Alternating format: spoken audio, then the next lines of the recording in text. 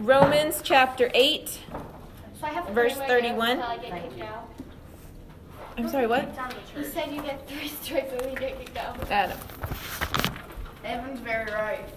Evan's very honest. So I have to wait for 3 years before I get kicked out. Yeah, no.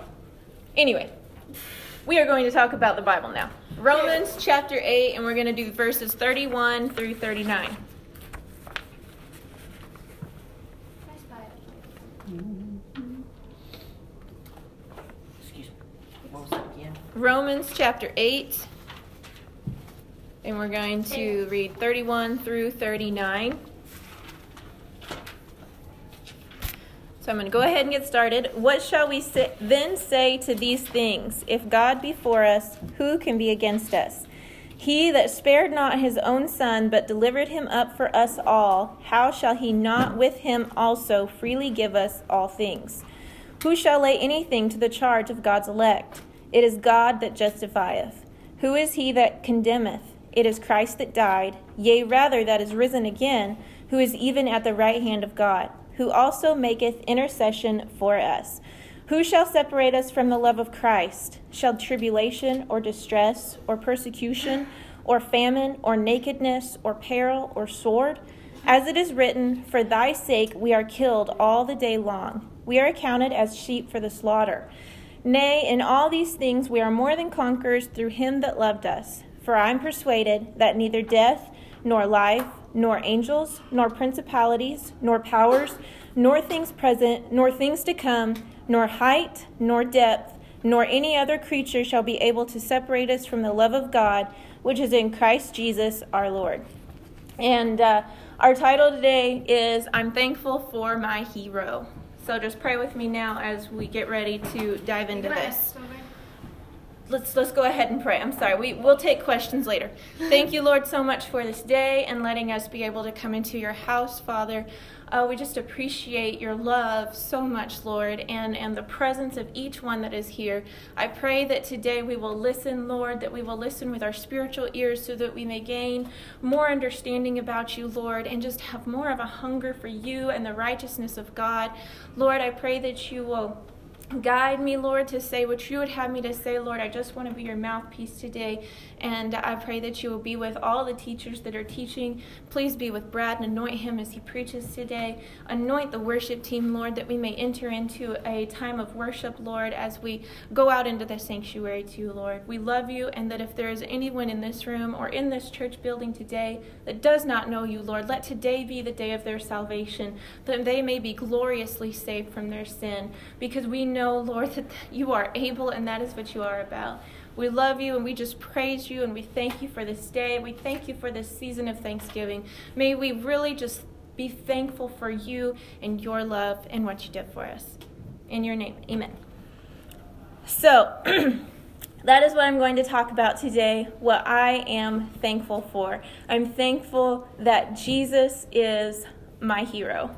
He is my hero. He has saved me. On Friday, I was on my way to see Frozen 2 with the girls because we really wanted to watch it. And I was just kind of briefly, we were listening to the old Frozen songs, the first Frozen. We were listening to those songs, and I was thinking about the movie. And in some of the other Disney movies with princesses, just kind of the direction that they're going, it seems like the ladies are not being rescued by the man anymore. The prince isn't really rescuing them. Well, that means that the girls are becoming independent. In these movies, yes, they're becoming independent. In these movies, they are saving themselves, or they're saving each other, like in Frozen with the sisters. They saved each other. And so I was thinking about that, and I was like, that's very interesting the way that they're doing that, because they just don't need anybody. The princesses are able to take charge of their own lives, and they're able just to stand up and save themselves. And so it just hit me as I was thinking about that.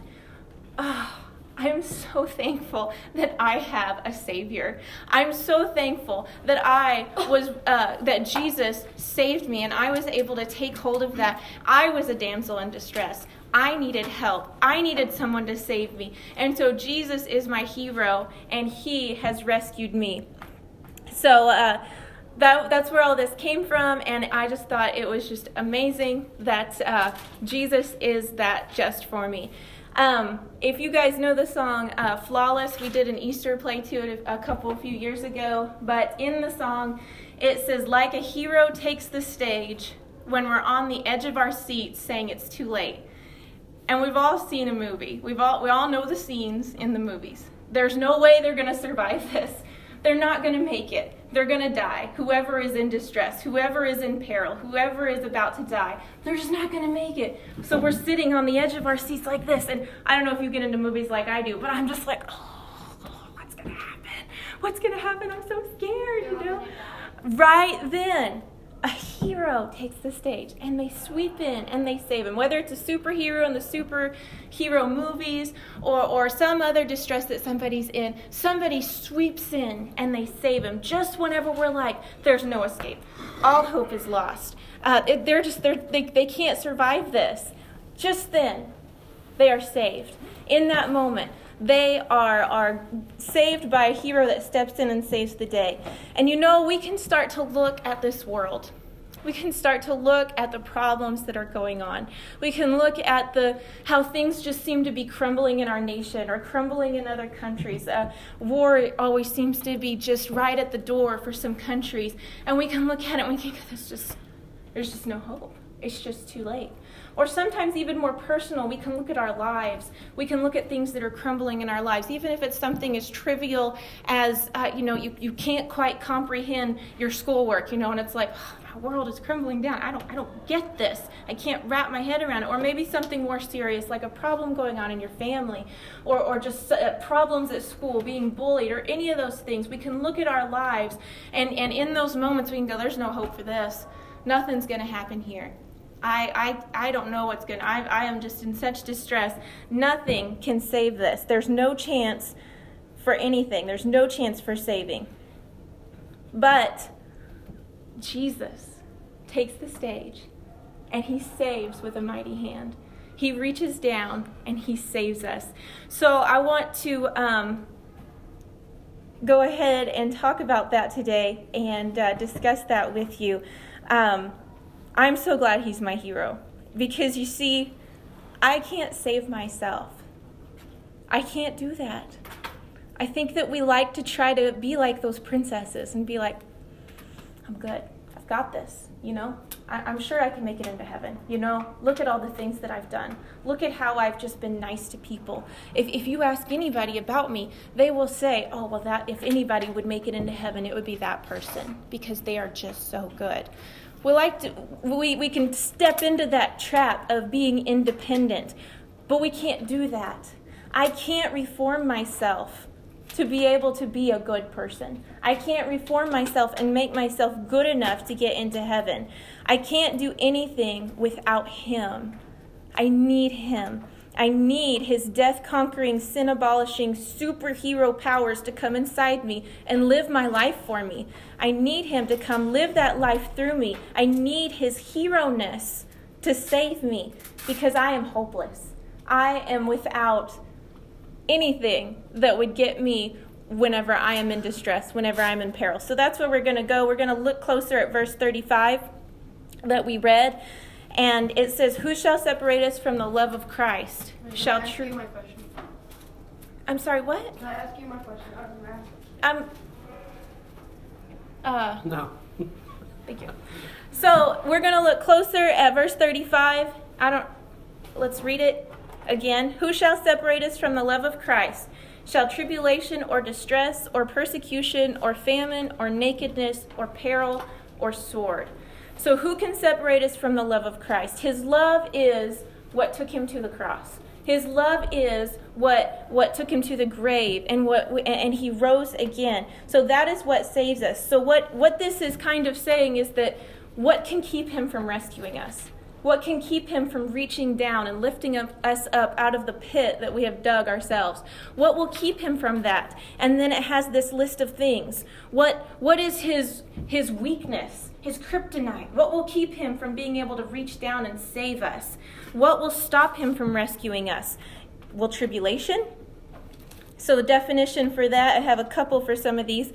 Tribulation is a pressing together or pressure. It is a state of great trouble or suffering, if you are in a state of pressure or a great trouble or suffering, will that stop Christ from rescuing you? No. What about distress? Will distress separate us from him? Distress is a narrowness of place, a narrow place, extreme anxiety, sorrow, or pain. And so many times we could even think about that in the movies. They're in like such a narrow place where there's no way they're going to be able to get into it. Or the door is shutting and there's no way they're going to be able to slip right through. It's so narrow. But they make it. And that, even if we're in that narrow of a place, we're in such extreme anxiety or sorrow, he can still reach through and he can still save us. No, distress will not keep him from rescuing us. What about persecution, which is hostility and ill treatment, especially because of race or political or religious beliefs? If you are facing persecution and you are facing being beat down about what you believe in Christ, or beat down for any other reason, maybe you're facing persecution for other things, and people are just awful to you, they're hostile towards you, and you're suffering such ill treatment, will that keep Christ from rescuing you? Will that keep the love of Christ from your life? No. What about famine, which is a scarcity of harvest, food shortage, deprivation, want, or the opposite of plenty? So we could take this as far as in the natural and in the spiritual. If you are facing a real food shortage, where you are just so hungry, like we were talking about the children in Africa and things, well, does that separate them from the love of Christ? Does that separate them from being able to be rescued by his hand whenever they are facing that starvation and that hunger? No, it doesn't. What about a spiritual famine, like a scarcity of harvest? It seems sometimes we doesn't seem like there's very many people coming into the kingdom of God. We don't see very many saved. It almost seems like a scarcity of harvest. Does that mean that Christ's hand is not ready to save? If we're not seeing that go on, or we're not hearing about that, does that mean he's not there to save?